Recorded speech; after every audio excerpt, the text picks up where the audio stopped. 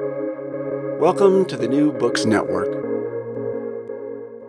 Hello, welcome to the New Books in Caribbean Studies. I'm your host, Ari Barbalat, and I'm honored today to be in dialogue with my guest, Dr. Tessa Murphy. She is an assistant professor of history at Syracuse University. We will be discussing her new book, The Creole Archipelago, Race and Borders in the Colonial Caribbean, published in Philadelphia by University of Pennsylvania Press, 2021. Tessa, it's an honor and a privilege to be talking with you today. Thank you so much for having me. Thank you. To begin, please tell us about yourself. Where did you grow up? What did you study? So I grew up in London, Ontario, which is just across the border from Syracuse in Canada. And I did my undergraduate at the University of Toronto, where I was a history major and I double minored in French and anthropology. And at the University of Toronto, being such a big place, even when you're majoring in a subject, you don't necessarily specialize. Your courses can remain quite broad. And it actually wasn't until my last year of undergraduate work that I took a joint undergraduate seminar on the topic of gender and emancipation with Dr. Melanie Newton, who is a historian of the Caribbean and was at the time the director of Caribbean Studies at the University of Toronto. And that class just really opened my eyes to Caribbean history in general. We read C.L.R. James, The Black Jacobins, but we also read Laurent Dubois' A Colony of Citizens. We read pieces from Pamela Scully and Diana Payton's Gender and Slave Emancipation in the Atlantic World. And I became really interested in how some of the things that most interested me about history in general, so processes of encounter and exchange and the rise of new societies, really played out in microcosm in the Caribbean, which was a region that, to be totally honest, I hadn't thought that much about before, but which I quickly became fascinated by. So I was very fortunate that Dr. Newton was really generous with her time. And we stayed in touch and we met up several times after I graduated. And she helped me to kind of hone my interests and ultimately to apply to graduate school at the University of Chicago, where I had the great honor of studying with my advisor, Dr. Julie Saville, who's a historian of comparative slavery and emancipation, but also taking classes with scholars of the French Atlantic, like Paul Cheney, scholars of, again, slavery and emancipation, like Dr. Thomas Holt, and really and many professors of Latin American history, like Dane Borges, who was also on my committee, that allowed me to develop this very Caribbean-centered project. Wonderful. What a journey. What inspired you to write this book? Is there a particular message that you wish for your readers, both lay readers and scholarly readers, to learn from it? Yeah, this book really began to take shape after my first year of graduate school at the University of Chicago. My very first time going into an archive, I went to Martinique in the summer after my first year. And my question in entering into that archive was to see whether and how the 1685 Code Noir, which is this royal decree that governed the treatment of enslaved and free people of African descent in France's Caribbean colonies, how that legal code affected free people of color in their day-to-day lives in this particular colony. And so I started combing through the oldest surviving Catholic parish registers for Martinique, and these are for Les Installés, which is this little community in the Southwest, and they go back till about the 1670s. And as I use these parish registers to trace these interracial families over the course of generations, looking at who they married, who they chose as godparents, whether their names changed, I noticed that some of these families just disappeared. And I knew that they hadn't died because there would be a burial record, but they just weren't showing up in the records, which made no sense in a society where Catholicism really structured people's everyday lives. And finally, some of them started to reappear. They would come back to act as witnesses to marriages or to be godparents. And the priest in Martinique would note, oh, this person lives in St. Lucia, or this person lives in St. Vincent. And initially I thought, oh, I didn't realize St. Lucia and St. Vincent were French colonies.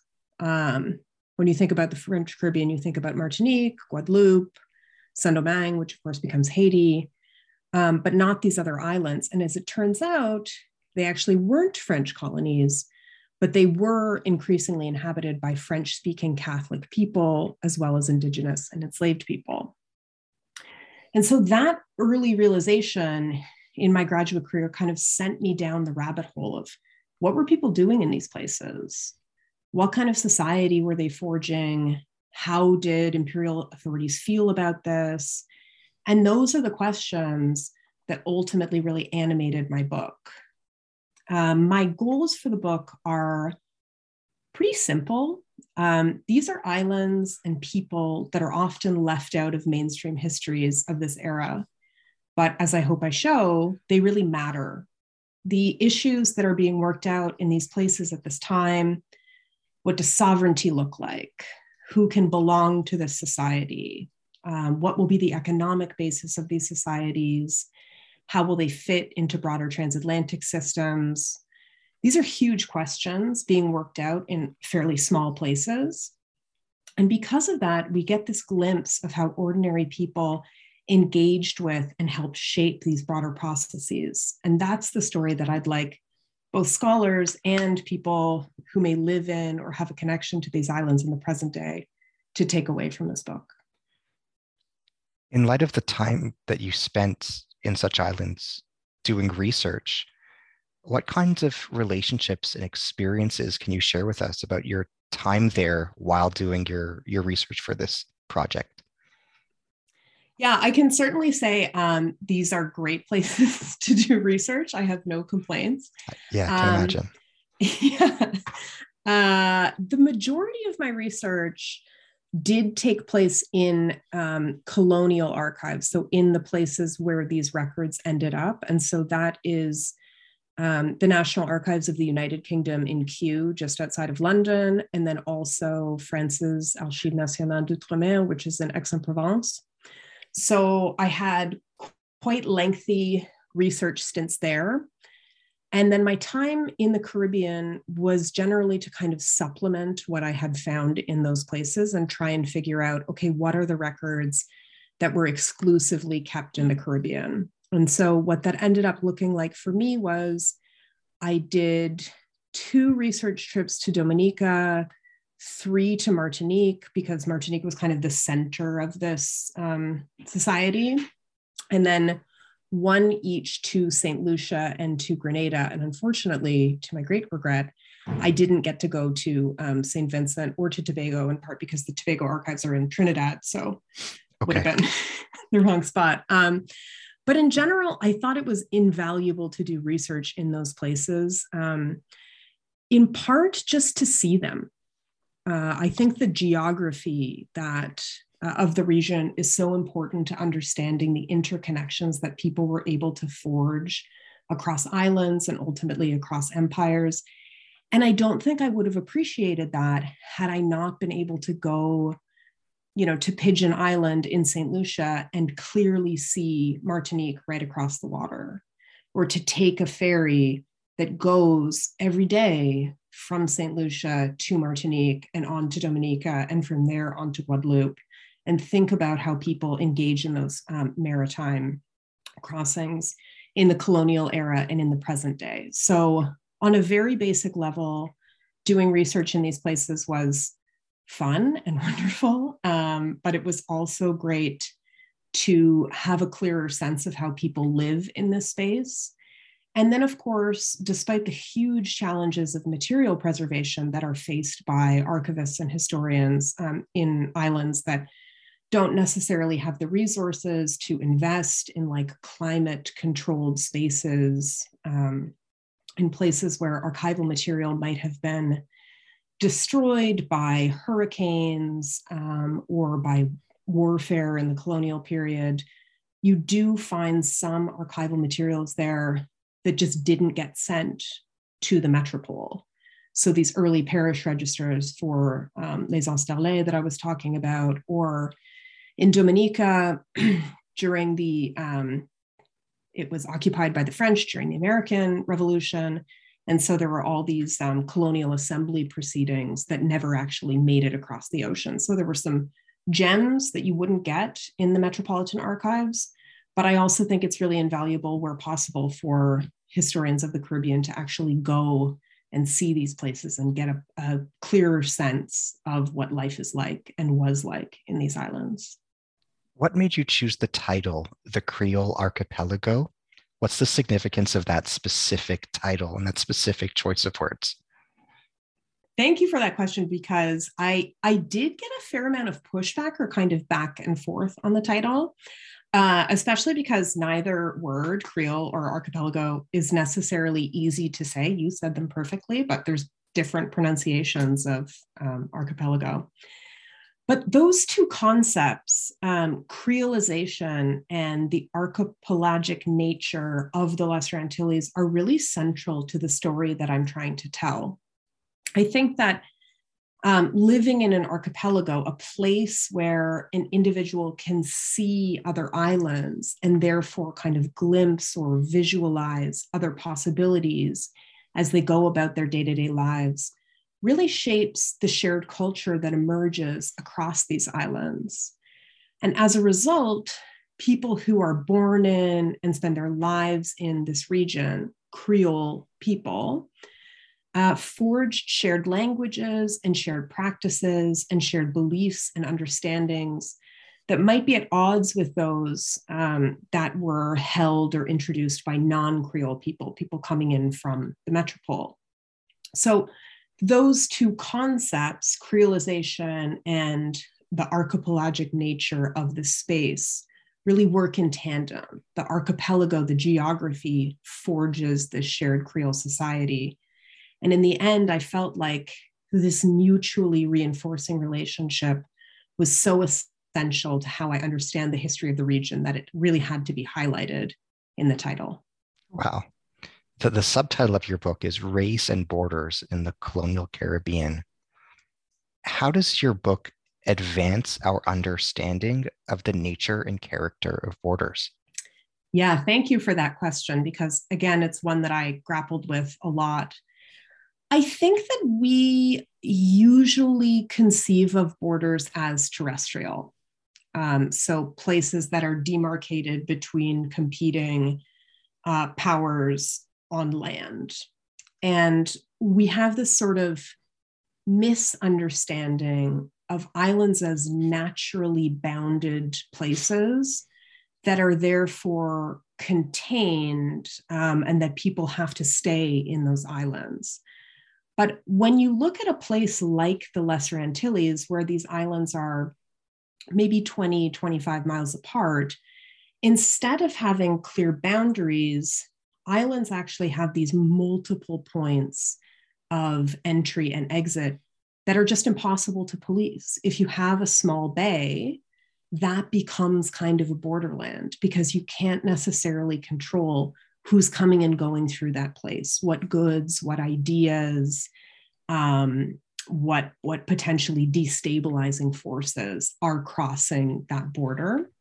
So I was really interested in kind of extending the concept of borderlands that I think in American history is most often associated with places like the US Southwest, and kind of extending that into a maritime space. And there I follow other people who are thinking about maritime borderland worlds, like Josh Reed does this with The Sea is My Country, looking at the Pacific Northwest.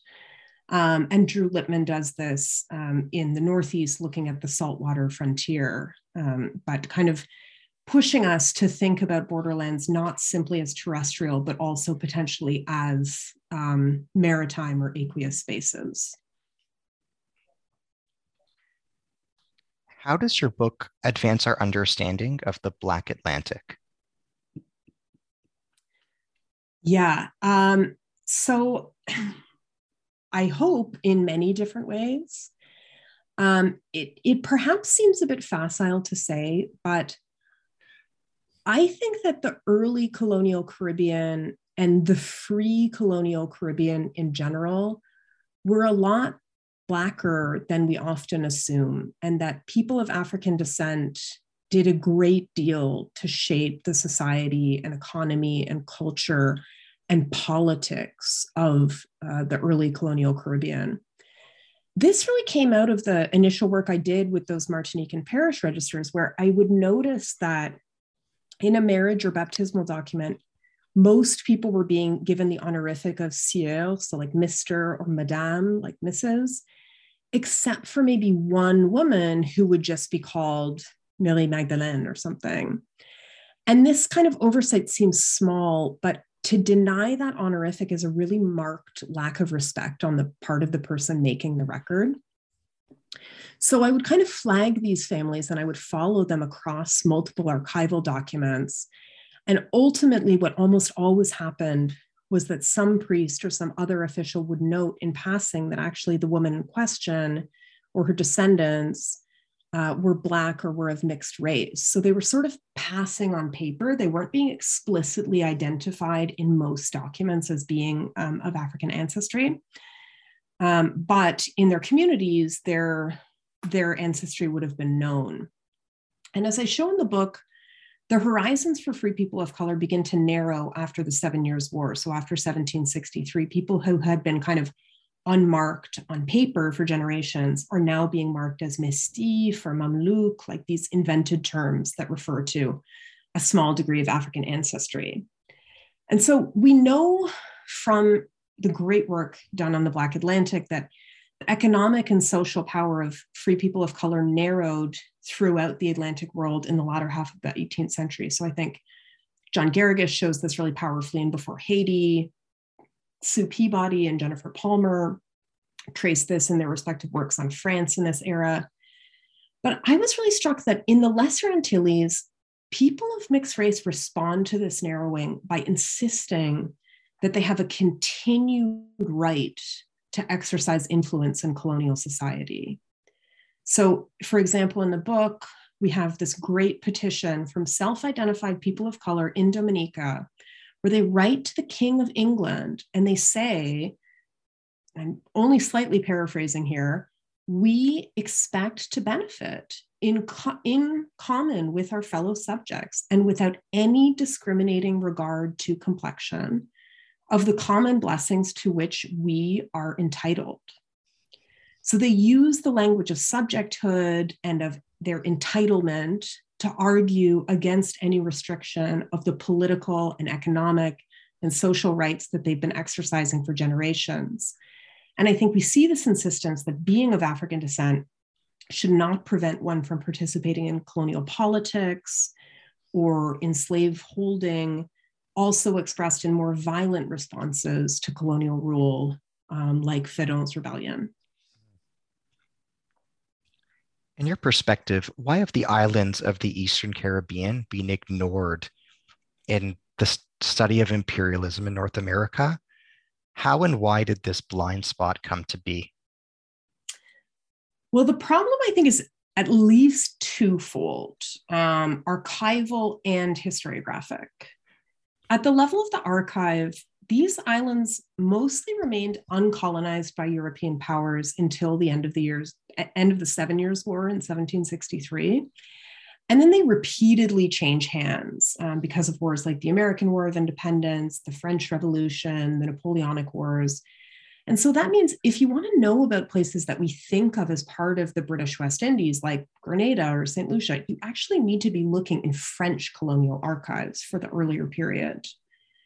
At an archival level, there's also the challenge of material preservation. So while officials in the islands were supposed to send copies of everything back to Europe, in practice, a lot got lost crossing the Atlantic. As I mentioned before, documents that are held in the islands themselves might have been lost to warfare or to hurricanes or just to kind of decomposition because of the climate. And at the level of historiography, I think there's a tendency to examine the Caribbean primarily as a place of sugar plantations. Of course, we have wonderful work that looks beyond the plantation, like Marissa Fuentes' Dispossessed Lives on Barbados, or Anne Perrotin-Dumont's work on urban Guadeloupe. But in general, the field is driven by an interest in explaining the rise of plantations and plantation slavery.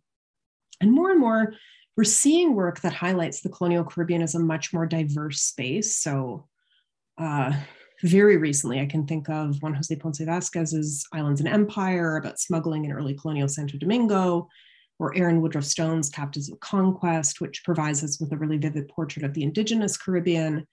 So I see myself as contributing to a growing body of scholarship that seeks to address this gap or this oversight by broadening our understandings of the colonial Caribbean and its connections to mainland North America. One contribution of your book is to integrate the history of the Eastern Caribbean with the history of the 7 Years' War. Can you explain how they are interconnected?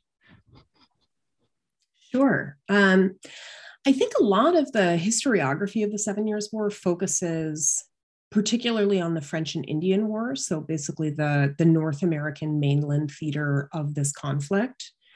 Talks about wiping France from the map and redrawing settler indigenous borders. But I think something quite similar happens in the Lesser Antilles as a result of this conflict. So the former French colony of Grenada and the former neutral or Kalinago Islands of St. Vincent, Dominica, and Tobago become British colonies, and St. Lucia becomes French. So we have this marginalization of indigenous people and their relegation to much smaller territories, and of course the conflicts that result from this relegation. And we have France's power diminishing and Great Britain exerting more control over its colonial subjects. In both cases, this is much like what we see in northeastern North America in the lead up to the American Revolution. So it's certainly not exactly the same, but I think parallel processes are happening in mainland North America and in the Caribbean that I think merit examination as a means of kind of knitting these disparate historiographies of the 7 Years' War together. Another contribution of your book is integrating the Eastern Caribbean with the history of the American and French revolutions. Can you explain how they are interconnected? Yes. I think it's only natural that scholarship on the American Revolution focuses primarily on the colonies that became the United States. But I think that if we approach British North America in terms of its geography at the time of the conflict, we wouldn't necessarily assume that like Georgia would join with New York to forge a new nation. Like I think we need to interrogate the economic and demographic and political similarities between places that we come to think of as really disparate and distinct. There are a small number of books that look at the Caribbean during the era of the American Revolution. So Selwyn Carrington's The British West Indies during the American Revolution, Andrew Jackson O'Shaughnessy's prize-winning An Empire Divided, and more recently, Trevor Bernard's Jamaica and the Age of Revolution. But these books are primarily, but not exclusively, focused on the motivations of planters, and they tend to look at large colonies like Jamaica. My book is much more interested in what moments of revolution felt like to ordinary people in the Caribbean. So how did indigenous Kalinagos, enslaved people, free people of color, and small planters respond as American privateers start swarming in their waters and landing on the shores of their colonies? What did independence and revolution mean to them? By focusing on these questions, I think I link up with a growing body of work about how ordinary people in mainland North America made sense of, responded to, and contributed to the revolution. So Gary Nash, but more recently, Kathleen Duval. As far as the French Revolution, of course, we've got excellent works on the French Revolution in the Lesser Antilles, most notably Laurent Dubois' A Colony of Citizens, which looks at Guadeloupe. But I sometimes feel like explanations for a single colony like Guadeloupe are kind of assumed to hold true throughout the region. And by looking at what happened in individual islands, in my case specifically Grenada and St. Vincent, I suggest that things were a bit more complicated and that the islands deserve to be examined on their own terms. by tracing this longue durée history of resistance to British colonial rule by Indigenous Kalinagos and free people of color and French Catholics, I ask us to consider the French Revolution as a galvanizing event, an event that created opportunities for people to rebel, but not the reason and not the first time that people took up arms against the British colonial regime in the region. What can you share with us about Kalinago culture to our listeners who might not be familiar? Can you teach us some things about Kalinago beliefs, religion, mythology, legends, customs, etc.? Sure. I am happy to tell you as much as I can, but I will start with the caveat that this topic remains underexplored and it would make a great research project for any graduate student. Peter Hume, in his books Wild Majesty and Colonial Encounters, maybe even Remnants of Conquest, which is a slightly later period, he gives us perhaps the best insight into the world of the Kalinagos. And I also relied a lot on a bilingual French, Carib, or Kalinago language dictionary from the 1650s for kind of glimpses of Kalinago society through ethnography. But basically, the Kalinagos are a product of a profoundly disrupted and reordered world that was created as a result of European incursion in the Caribbean. Some historians and anthropologists think of them as kind of refugees from the Greater Antilles. Many say that they're new people who kind of came into being as a result of the enslavement and the mass population movement of Indigenous people throughout the Circum-Caribbean after European arrival. Others say that they're direct descendants of Indigenous people who migrated out from the Orinoco Basin and settled in the Lesser Antilles in like 11 to 1300. So even their origins and what to call them is very disputed. Some people prefer the term Carib. I use Kalinago because it is the term used by people who identify as Indigenous to the region in the present day. By the time that the book focuses on, the Kalinagos are a maritime-oriented people who lived in and across the islands of the Lesser Antilles. They lived in small villages, which they called calbés, although calbé seems to be a borrowing from a South American term. They engaged in some horticulture, growing crops like cassava, a lot of fishing, and also some small game hunting. They would hunt manatees. They surfed, which I just love, or they at least body surfed in rivers. They held animist beliefs. So different objects held different spirits, and those spirits could be good or bad, and those spirits needed to be honored. Kalinago oral history holds that a man named Kalinago left his homeland in a kanaoa, or a canoe. So we actually derive the word canoe from the Kalinago language. And that he traveled for many days until he found a new island called Waitikubiri, or Dominica, to call home. But that Kalinagos were descended from and linked to Indigenous people on the South American main. And there's actually quite decent archaeological evidence to support this connection. Today, there's a Kalinago reservation in the island of Dominica. This is the only Indigenous reservation in the Caribbean. And the Garifuna people of Central America, primarily Belize, also trace their ancestry to the Kalinagos. So this is still very much a living group of Indigenous people whose history and whose existence, like that of many Indigenous peoples throughout the Americas, often remains largely unknown or even erased, but which is central to understanding the history of this region. Can you comment on the consequences of deforestation in the islands you study? Sure, yeah.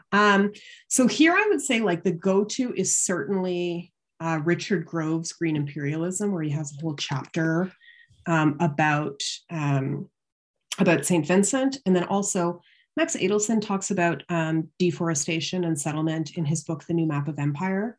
But very briefly, I'd note that planters and officials had really learned by the time they got control of the ceded islands in the 1760s that deforestation was bad. They'd seen that deforestation led to soil erosion in places like Barbados. They didn't want it to happen in these new colonies that were actually quite heavily forested. So from the start, we see an explicit effort by officials in the ceded islands to keep a certain amount of standing rainforest in each island for what they called the preservation of the rains. They kind of linked the presence of trees to the amount of rainfall in the islands. And of course, this also meant that people who were trying to escape from plantations had more places to hide out. So it's kind of a double-edged sword. There's an ecological intervention that also has consequences for marronage.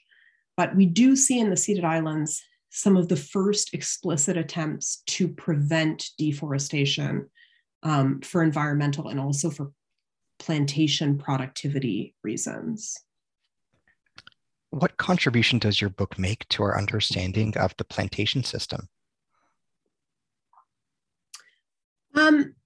I hope a number of different things. So one is simply that plantations certainly developed in various parts of the Caribbean without direct intervention. The earliest plantations that are established in these islands date to the early 18th century, so decades before they become formal colonies of Great Britain or of France. And so what we see here are individual planters extending the plantation system beyond the borders of colonial rule and kind of replicating elements of that system in new lands. So the first intervention being, it's not necessarily a top-down and controlled kind of development. It's something that can be emulated by individuals in a wide variety of places.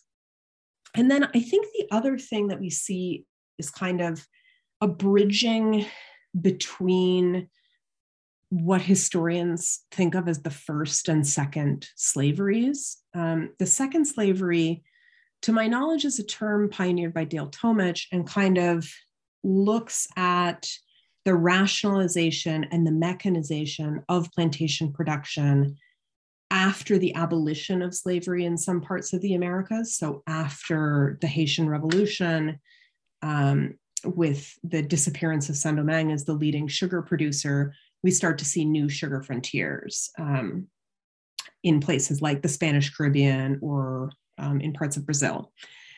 But I think that some of the rationalization and the mechanization that we usually associate with the second slavery also characterizes what's happening in the ceded islands in the middle to late 18th century. So before we actually see the disappearance of slavery anywhere, colonial officials are trying to control the size of plantations to prevent the engrossment of huge plots of land and kind of the migration of white people who might stay and contribute to the militia. We see attempts to kind of organize and discipline enslaved labor that really kind of predict some of these Enlightenment era reforms that we'll see slightly later in the 18th century. Your book tells the story of the ceded islands, Dominica, Grenada, St. Vincent, and Tobago. To what degree should we contemplate the history of these islands as sharing a common collected fate? To what degree did they suffer in singular and unique ways? In other words, what was Dominica's experience in any ways different from Grenada's? Or to what degree was Tobago's experience different from St. Vincent's? What aspects of the history you narrate were common to all of the ceded islands? And what aspects were particular to specific islands? Yeah, the ceded islands share a lot of similarities in the way that they were viewed and administered by the British. So even the name, the ceded islands, or they're sometimes called the Southern Caribbee Islands, groups them together as one space. And when they became British colonies after the 7 Years' War, they were originally administered as a single colony. So it was headquartered in Grenada, and what was decided for Grenada would also apply in Tobago and St. Vincent, and even as far away as Dominica. So the initial rules about settlement and trade and colonial representation and law held true across the shared administrative space. But the islands really differ in terms of their geography, their topography, their populations.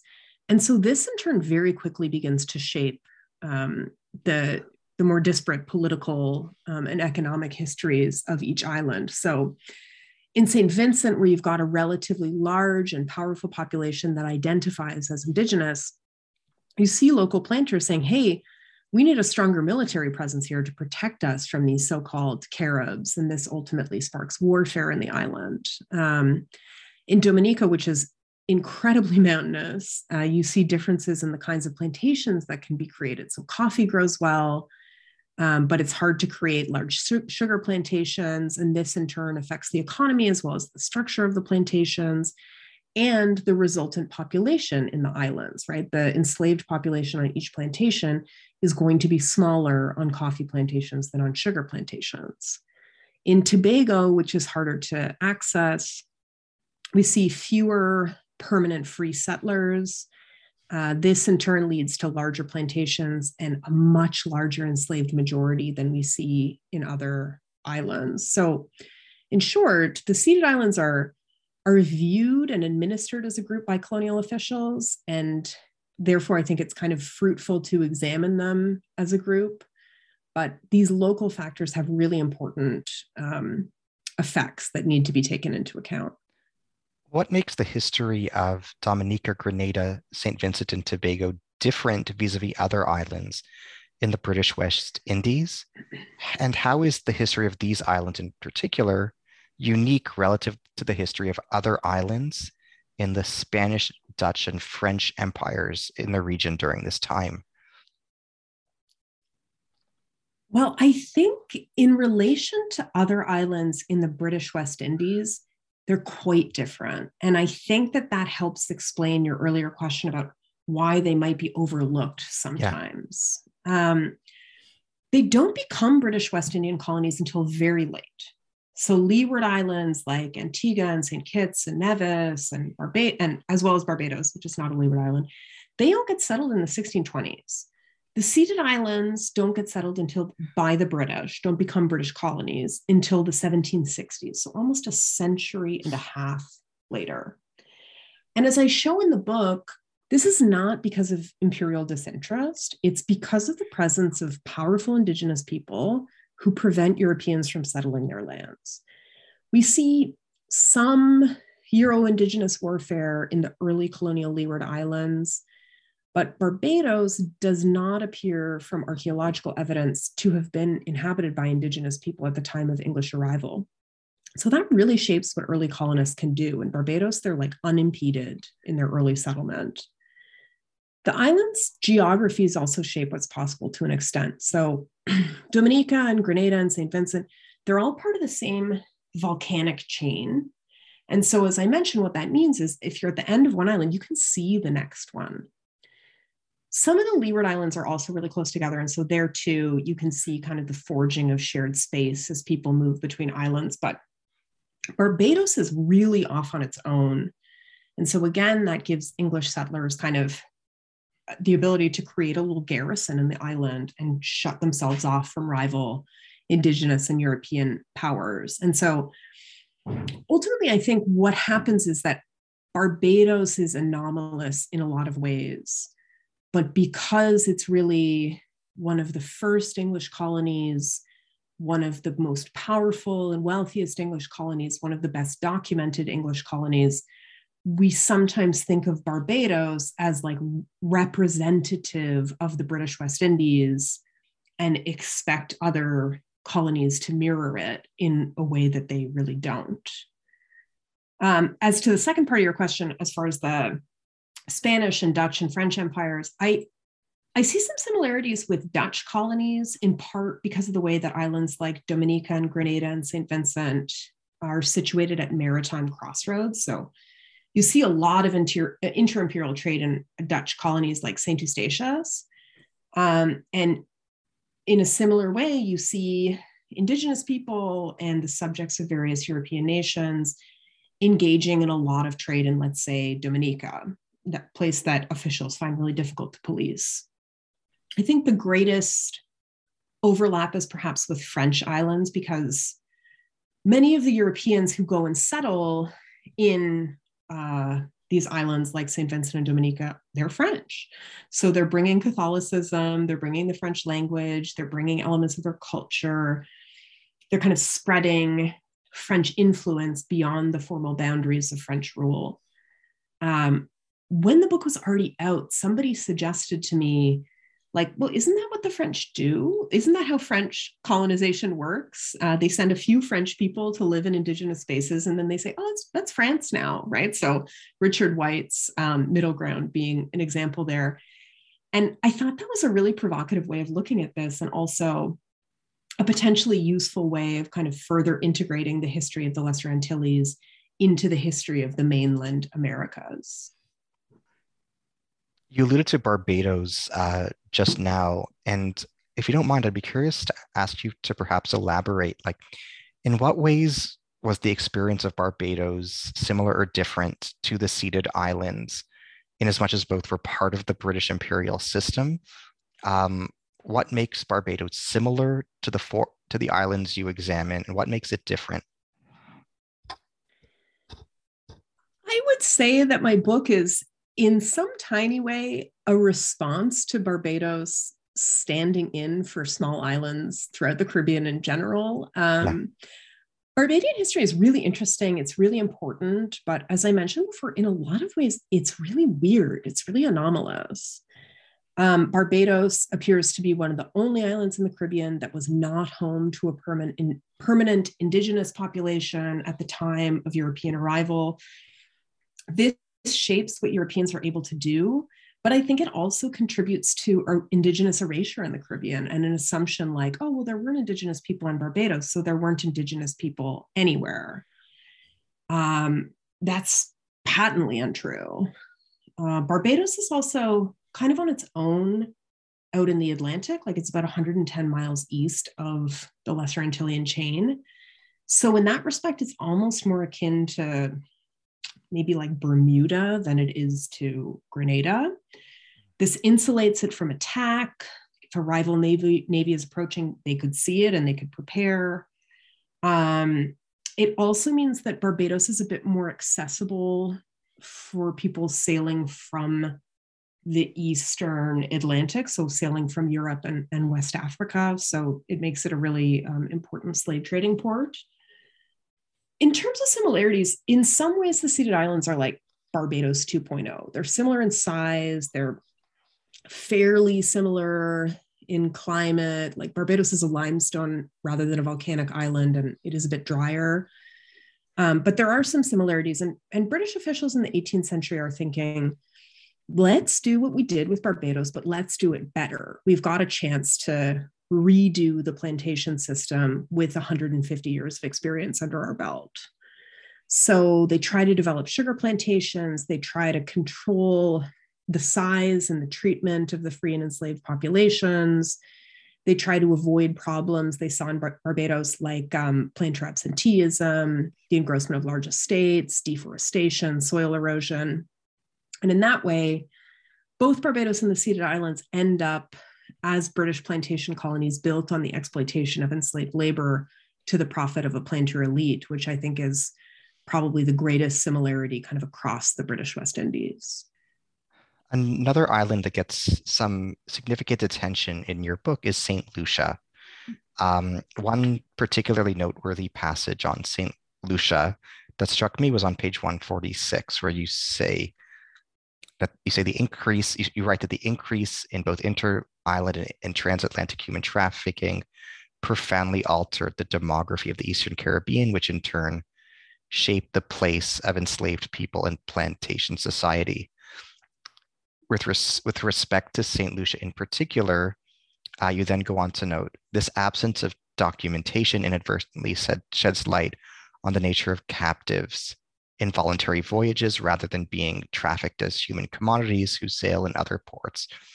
Was recorded in shipping manifests and merchants' logs. Thousands of enslaved peoples were forcibly relocated as part of households individuals and families who moved between islands compelled countless enslaved people to accompany them on their inter-imperial voyages, separating them from friends and kin in Grenada, St. Vincent, Dominica, or Martinique, and thrusting them into unfamiliar lands. The absence that you refer to is in respect to the undocumented men, women, and children that were taken to St. Lucia, where you write, in St. Lucia, the enslaved population grew by almost 9,000 individuals in the decade after the 7 Years' War, growing from 5,069 people in 1764 to 13,982 people by 1773. According to the Slave Voyages database, a single ship, the Sisters, trafficked 248 captives from Benin to Grenada and onto St. Lucia during this period, while a total of 300 captives arrived in St. Lucia aboard 10 small vessels sailing from neighboring islands such as St. Vincent and Grenada. The origins, experiences, and forced journeys of the vast majority of people forced into slavery in St. Lucia in the decade after the 7 Years' War, some 8,300 men, women, and children, remain undocumented. Can you elaborate on this passage? What role did the island of St. Lucia play in the history of this period? How did St. Lucia interact with the ceded islands? Definitely.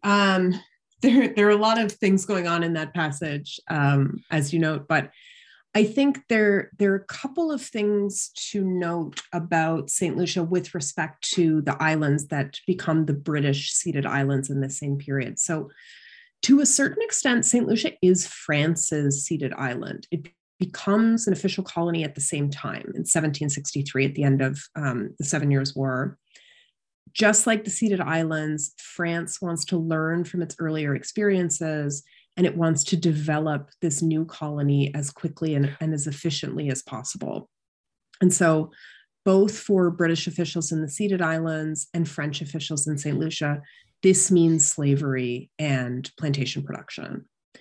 And so we see across the ceded islands and in St. Lucia in this period, this massive increase in the enslaved population, the transformation by enslaved people of former agricultural lands, so like food producing lands, or perhaps lands that were fallow, becoming sites of plantation production and export.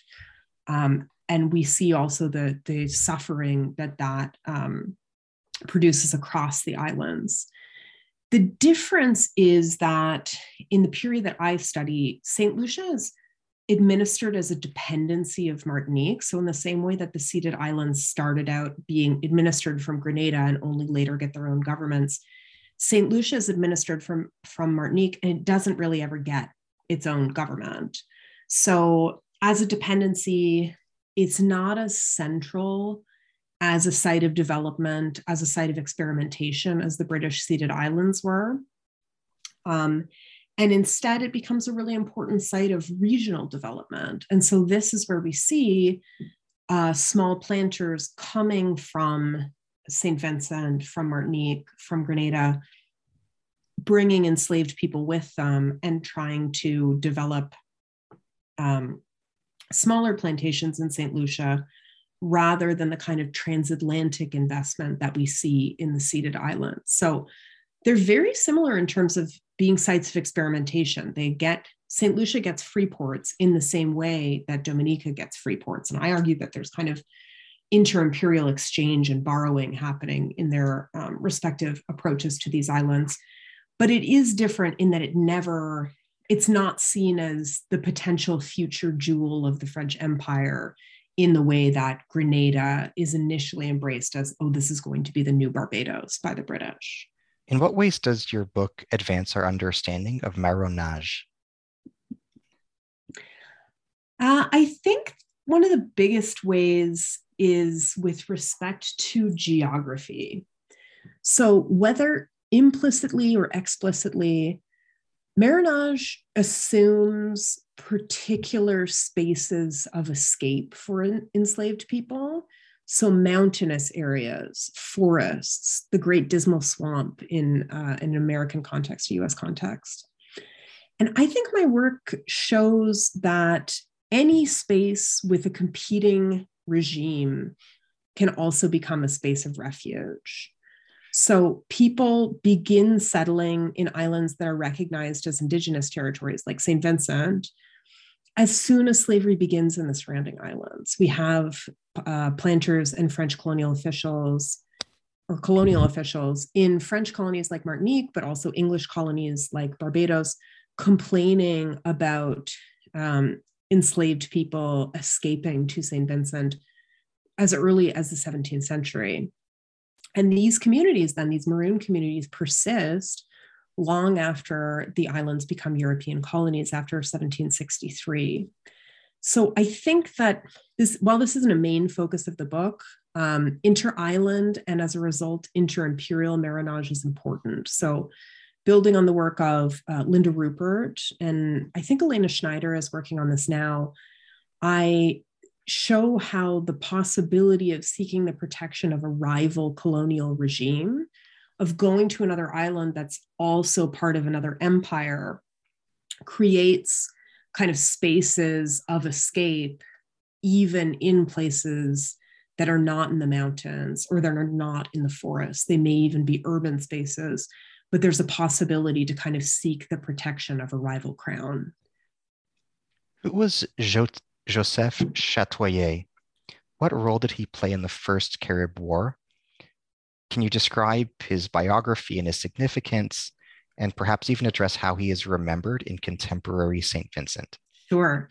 So Chatoyer is a fascinating character who's really central to popular memory in St. Vincent, but also very importantly for the Garifuna people who are descended from the St. Vincent's Kalinago population. So we don't know a great deal about him and kind of his biography, but we do know that he was a Kalinago or indigenous man in St. Vincent. His Calbe, or his village, was on the windward coast, so on the north eastern side of the island. I always have to do the map in my head. And it was called Grand Sable, and he kind of led a community of Kalinagos there. In the First Carib War, which took place in the early 1770s, he protects this land from the incursion of British surveyors who are trying to turn Kalinago lands into settler lands and create sugar plantations there. So Chatoyer leads indigenous forces in battle against the British troops who come to support these surveyors. And in 1773, they reach a kind of stalemate. Chatoyer does sign this treaty that gives up several thousand acres of Kalinago land to British settlers. But in the years after 1773, British settlers really struggle to actually settle that land, in no small part because Kalinagos like Chatoyer will come and kind of attack any plantations that they attempt to establish.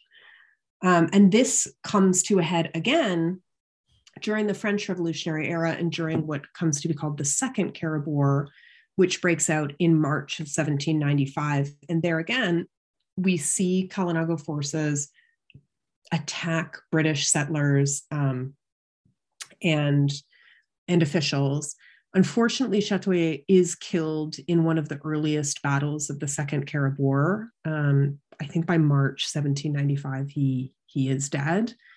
But he's kind of remembered as a martyr of the Kalinago cause, as kind of the main leader of the Kalinagos in their best documented period in the 18th century.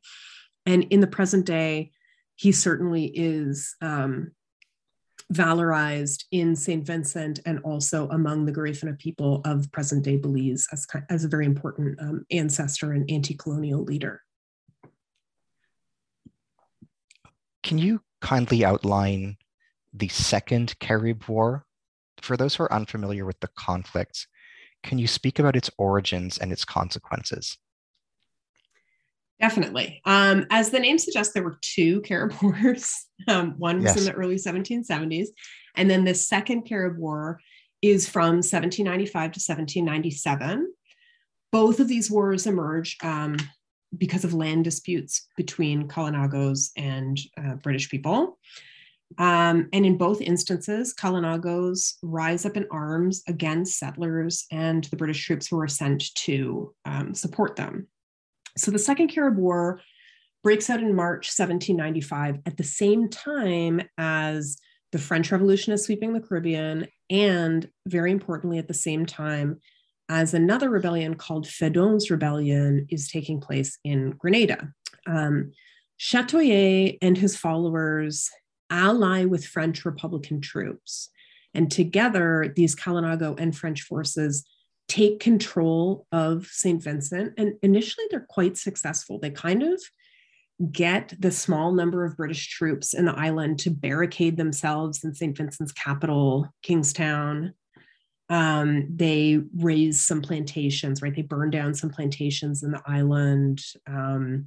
Officials are certainly very worried about the prospect of keeping hold of St. Vincent. But ultimately, the British get huge naval reinforcements in June 1796. And so the British force a French surrender first in June 1796, and then the Kalinagos begin to surrender as individual units in the ensuing months.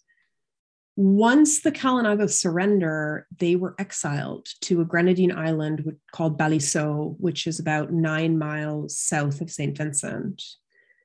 Baliceaux is very small, it's rocky, it lacks any source of fresh water. So the British were supposed to supply anything that the exiles needed during their period of exile, but we don't know what conditions actually looked like. About 5,000 Kalinagos are held on this little island between July 1796 and March 1797. And during this period of forced exile, about half of them died of what a doctor who was supposed to be looking after them later described as, quote, a malignant pestilential disease. We don't know necessarily what it was. And the survivors of this epidemic were carried on British warships to the island of Roatan, which is now like a diving center off the coast of Belize, at the time the colony of British Honduras.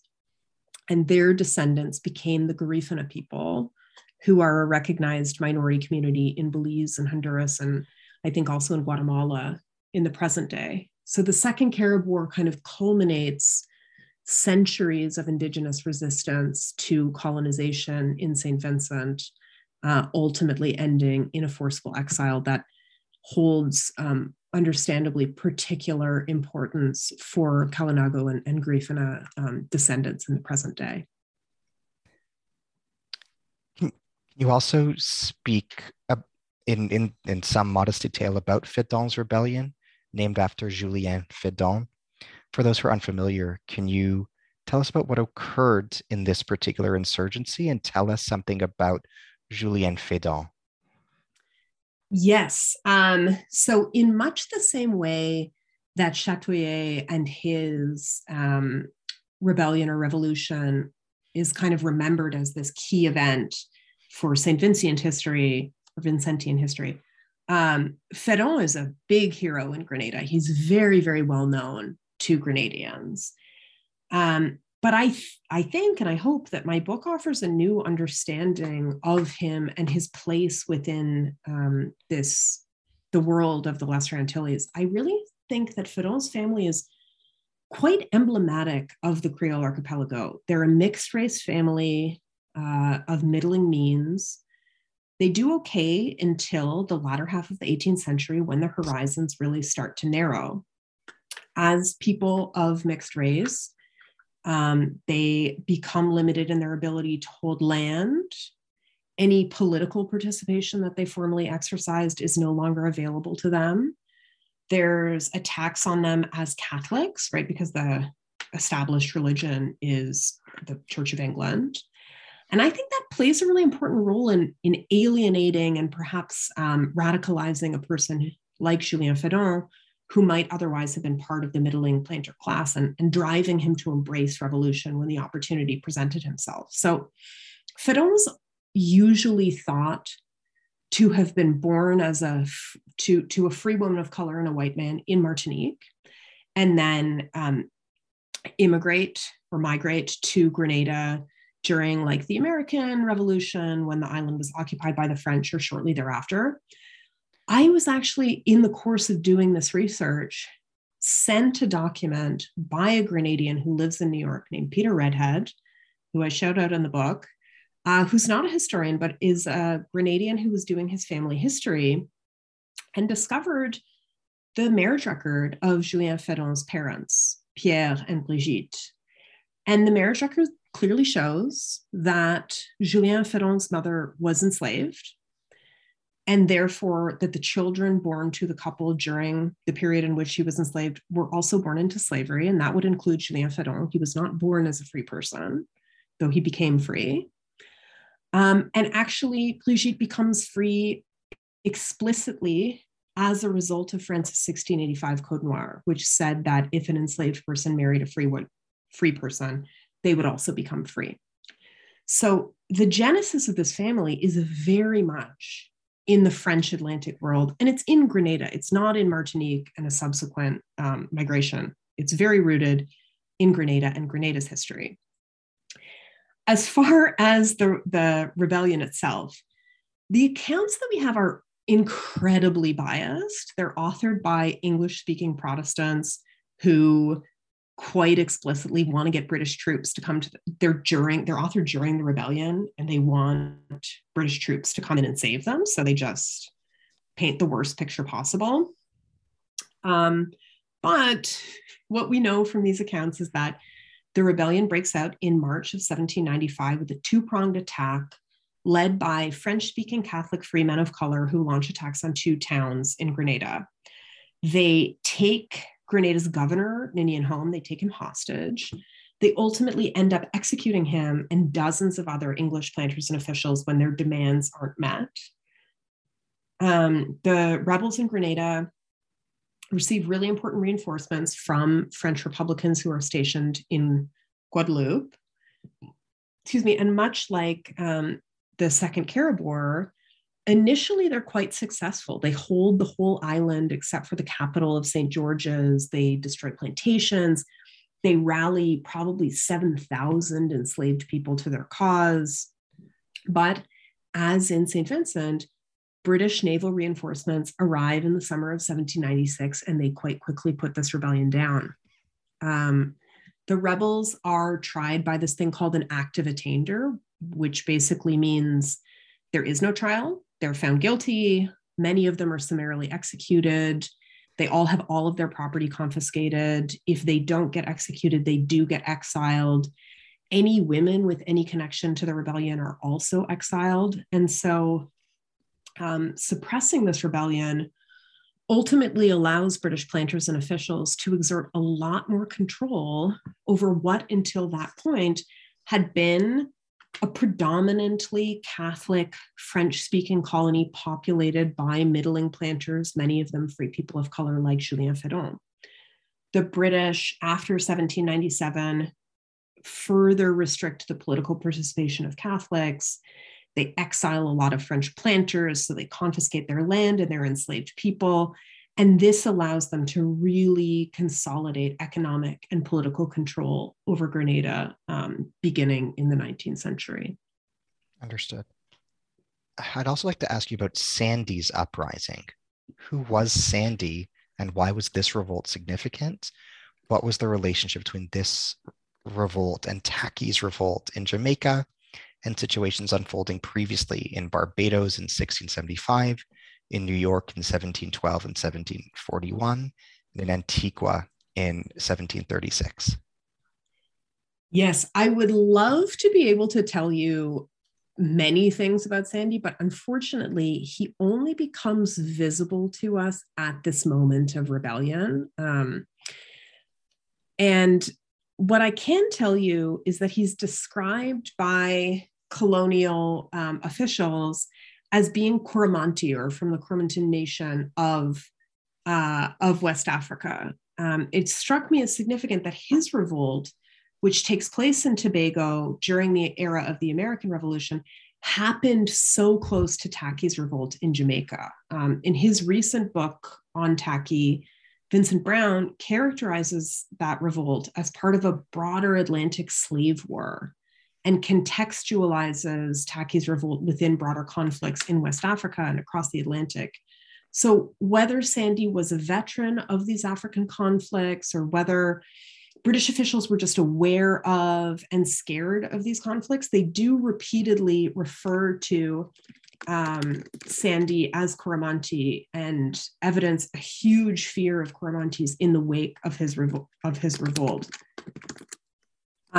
Sandy and his followers are publicly and quite brutally executed, and planters in Tobago and in other ceded islands are quite clear that they don't want any enslaved people who are Coromantee to be trafficked to their islands anymore. They start enumerating Coromantees separately on censuses of the island. They refuse to purchase any enslaved people described as Coromantee. So we see here how broader Atlantic events reverberate in this little island of Tobago. Wow, fascinating. Who were the Verger families? Can you speak about their importance in light of the attention you devote to them? Yeah, like the Ferrons, I see the Vergers as kind of representing broader trends within the creolized kind of inter-island society that I described throughout the book. So I use them because by some fluke, they're just really well documented as compared to other ordinary people. But I think that they could easily stand in for any number of families who lived in this region at this time. They originate in Les Installés, so that little Martinican village where my research started and where this whole project took shape. And they're one of those families where everybody is called Monsieur and Madame except for the matriarch. So it kind of flagged them and been like, what is happening here that she's not getting this mark of respect? Then they disappear. Then they reappear, having moved from Martinique to St. Vincent, a Kalinago territory, prior to 1763. And then after 1763, they move from St. Vincent to St. Lucia.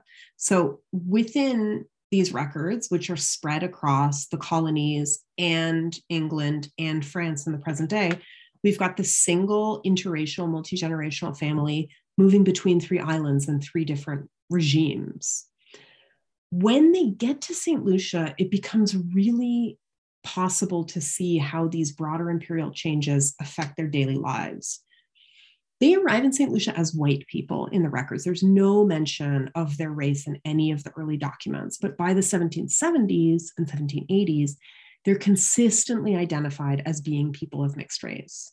So we can see in their family story how the growth of the plantation economy really limits the possibilities for free people of color. We can see them respond to this. We can see them strategize marriage and godparentage in order to kind of forge networks that will protect their family assets and their reputations. We can see they're changing economic fortunes. There's limits on the amount of land that free people of color can own. And so the sons have less economic influence than the fathers. So they're just one family that happens to be really well documented. But in this family, I think we can glimpse how ordinary free people navigated the huge changes that characterized the Lesser Antilles in the period that the book covers. As it becomes more difficult to be a mixed race family in Martinique, they move to the Kalinago territory of St. Vincent. When St. Vincent becomes a British colony, they move to the French colony of St. Lucia. In St. Lucia, they're trying to hold on to what they've built in the generations before, even as the possibilities for free people of color narrow. So we really get what I find to be a quite affecting story of how individuals and families experience and respond to what are often seen as these abstract imperial changes in their lived daily lives. You devote some attention to slave revolts catalyzed by the American Revolution. Can you speak to this to some degree? Yes, this is something that, again, I wish were better documented. And unfortunately, it's the periods of disruption, like revolutionary eras, where we have the biggest gaps in the records. But certainly Sandy's revolt, which we just touched on, occurs in Tobago during this time. There's also a huge, huge increase in marronage in Dominica and in Grenada in response to these moments of unrest. And I think that in general, the American Revolutionary era gives us an opportunity to reflect on how enslaved people seized opportunities created by moments of broader disruption. So in the early years of the American Revolution, there were a lot of privateers coming to the islands, and enslaved people might be taken by, but also might choose to go with these privateers. They may kind of take the ideas that are introduced by the privateers and carry them back into plantation regimes. They may note that the people running the plantations have taken refuge, and they take that opportunity to abscond and to join maroon communities.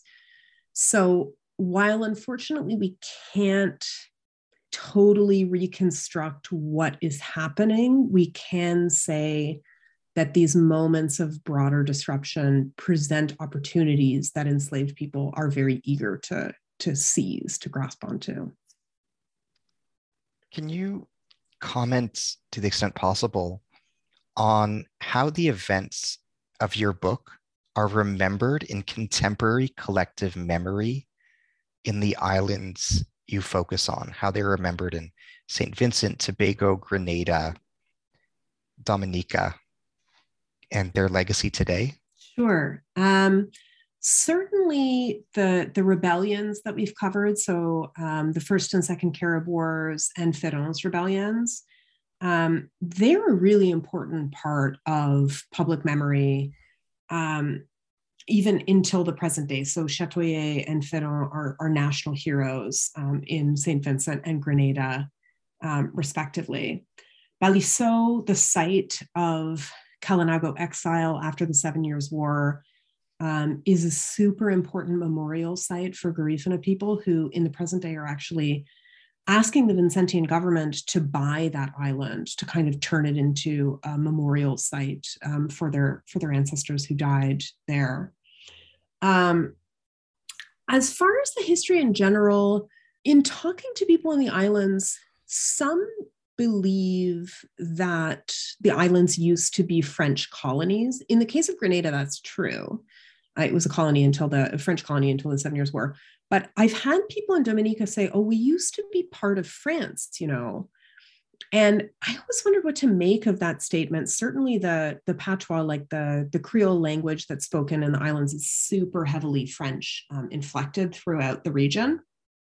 But someone suggested to me that was more about the inequalities that exist between the surrounding islands of Martinique and Guadeloupe, which are French overseas territories. And so the people who live there are citizens of France and therefore members of the EU and have kind of economic and travel privileges that people in Dominica do not.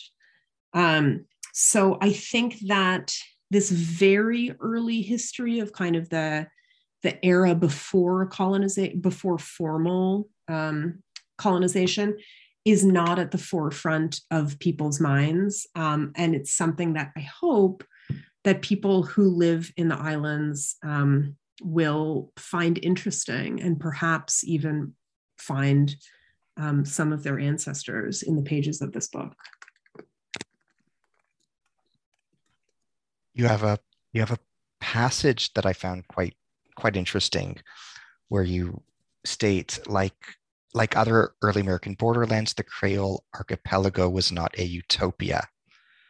Far more of its residents lived and died in slavery than found freedom in the islands, and warfare punctuated the region throughout the long 18th century.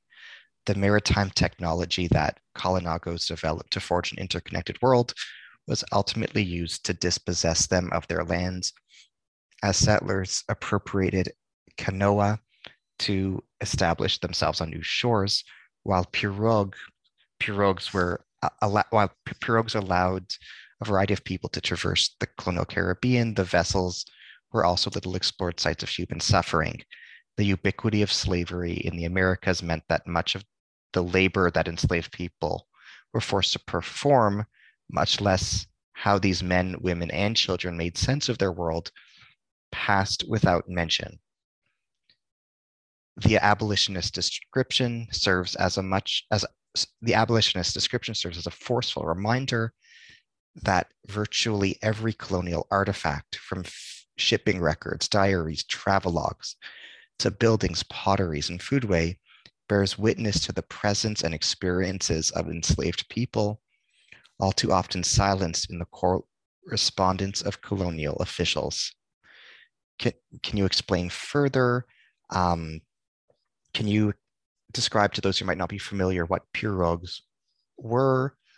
And can you comment on what you learned during the course of your research about material culture as is presented in that paragraph? Definitely. So pirogues are another word for canoa. So basically, they are the vessels that were adopted and adapted by settlers and by African people from Kalinagos. So they're typically dugout canoes that can be rowed or can be fitted with a sail, and they vary in size because they come from a single tree that's chopped down and hollowed out. So they might be as small as 3, hold as few as 3 to as many as like 60 or 70 people. But they really become the key way that people move in and around the islands. Even in the present day, roads are not always the most practical just because the islands are so mountainous. And so pirogues were how people got from a plantation to a port town and ferried their goods to market, or even carried enslaved people from slave markets to plantations or between islands. And so this passage where I reflect on the fact that, what becomes clear to us, what's most obvious to us when we're trying to reconstruct the history of this time and this place, are the experiences of free people, because those are the people who have some opportunity to leave a written record. And so I'm very aware that their experiences are often privileged in the account that I give. Unfortunately, while enslaved people in French colonies did often participate in the rites of the Catholic Church, like baptism and marriage, all of those records were systematically destroyed. And so we cannot reconstruct the experiences of enslaved people from those records in the same way that we can the experiences of free people of color. And yet enslaved people represented a majority of the population of these islands before they became colonies. And their proportion of the population only increased after the islands became formal colonies after 1763.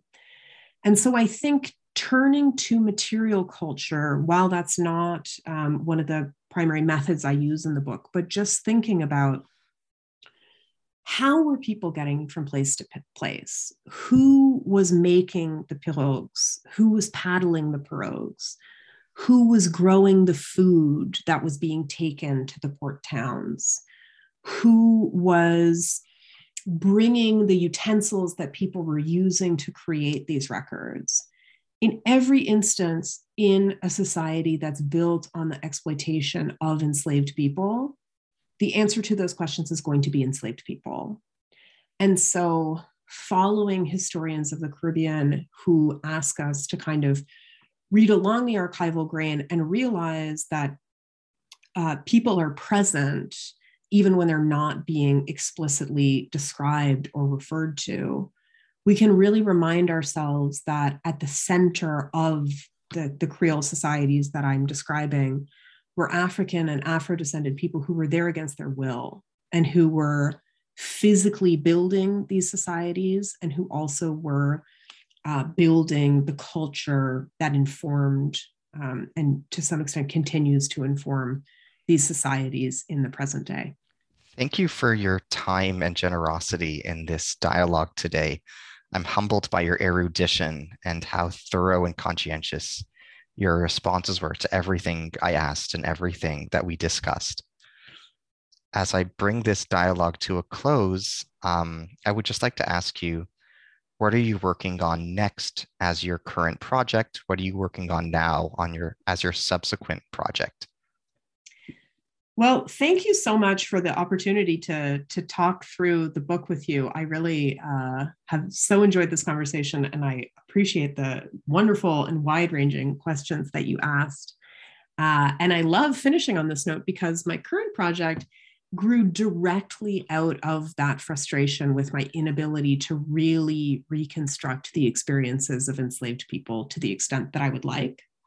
So right now, with a collaborator in Syracuse University School of Information Studies, or iSchool, I'm simultaneously building a searchable database of people who were enslaved on the frontiers of the British Caribbean, and also working on a book project that centers their experiences. So the British government created these registries of enslaved people in all of their colonies. So the British West Indies, but also South Africa and Ceylon, like just all over the world. And for crown colonies, so colonies that were acquired by Great Britain in the early 19th century and didn't have island assemblies, but were instead kind of governed directly by orders from Parliament, the registries are incredibly detailed. So working with this fantastic team of transcribers, we have at present all of the records for St. Lucia fully transcribed. So this gives us information about the first and last names, ages, heights, place of birth. So like where in West Africa or which Caribbean island people were born, their occupations. So like if they were a field laborer or someone who labored in a household, or maybe a skilled worker like a mason. Any distinguishing marks, so like if they had scars or brands, or sometimes were like missing a limb. And also really crucially, the familial relations of all 16,000 people who were enslaved in St. Lucia in 1815. So it's this enormous resource that will help us to piece together the biographies and the genealogies of people about whom historians continue to know very little. And then I hope to use these stories to reflect on the experiences of enslaved people at the frontiers of the British Caribbean more generally. So it's a very ambitious project. I don't expect to have a book on the subject for quite a while, but I hope that it's one that will give us a lot more insight into enslaved people at the frontiers of the British Empire in the 19th century. That sounds like a phenomenal project that's so morally and ethically important, in addition to being historically and intellectually necessary.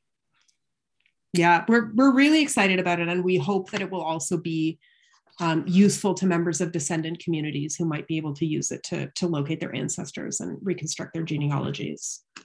Amazing. I wish you best of luck with that marvelous project. Thank you so much. Thank you.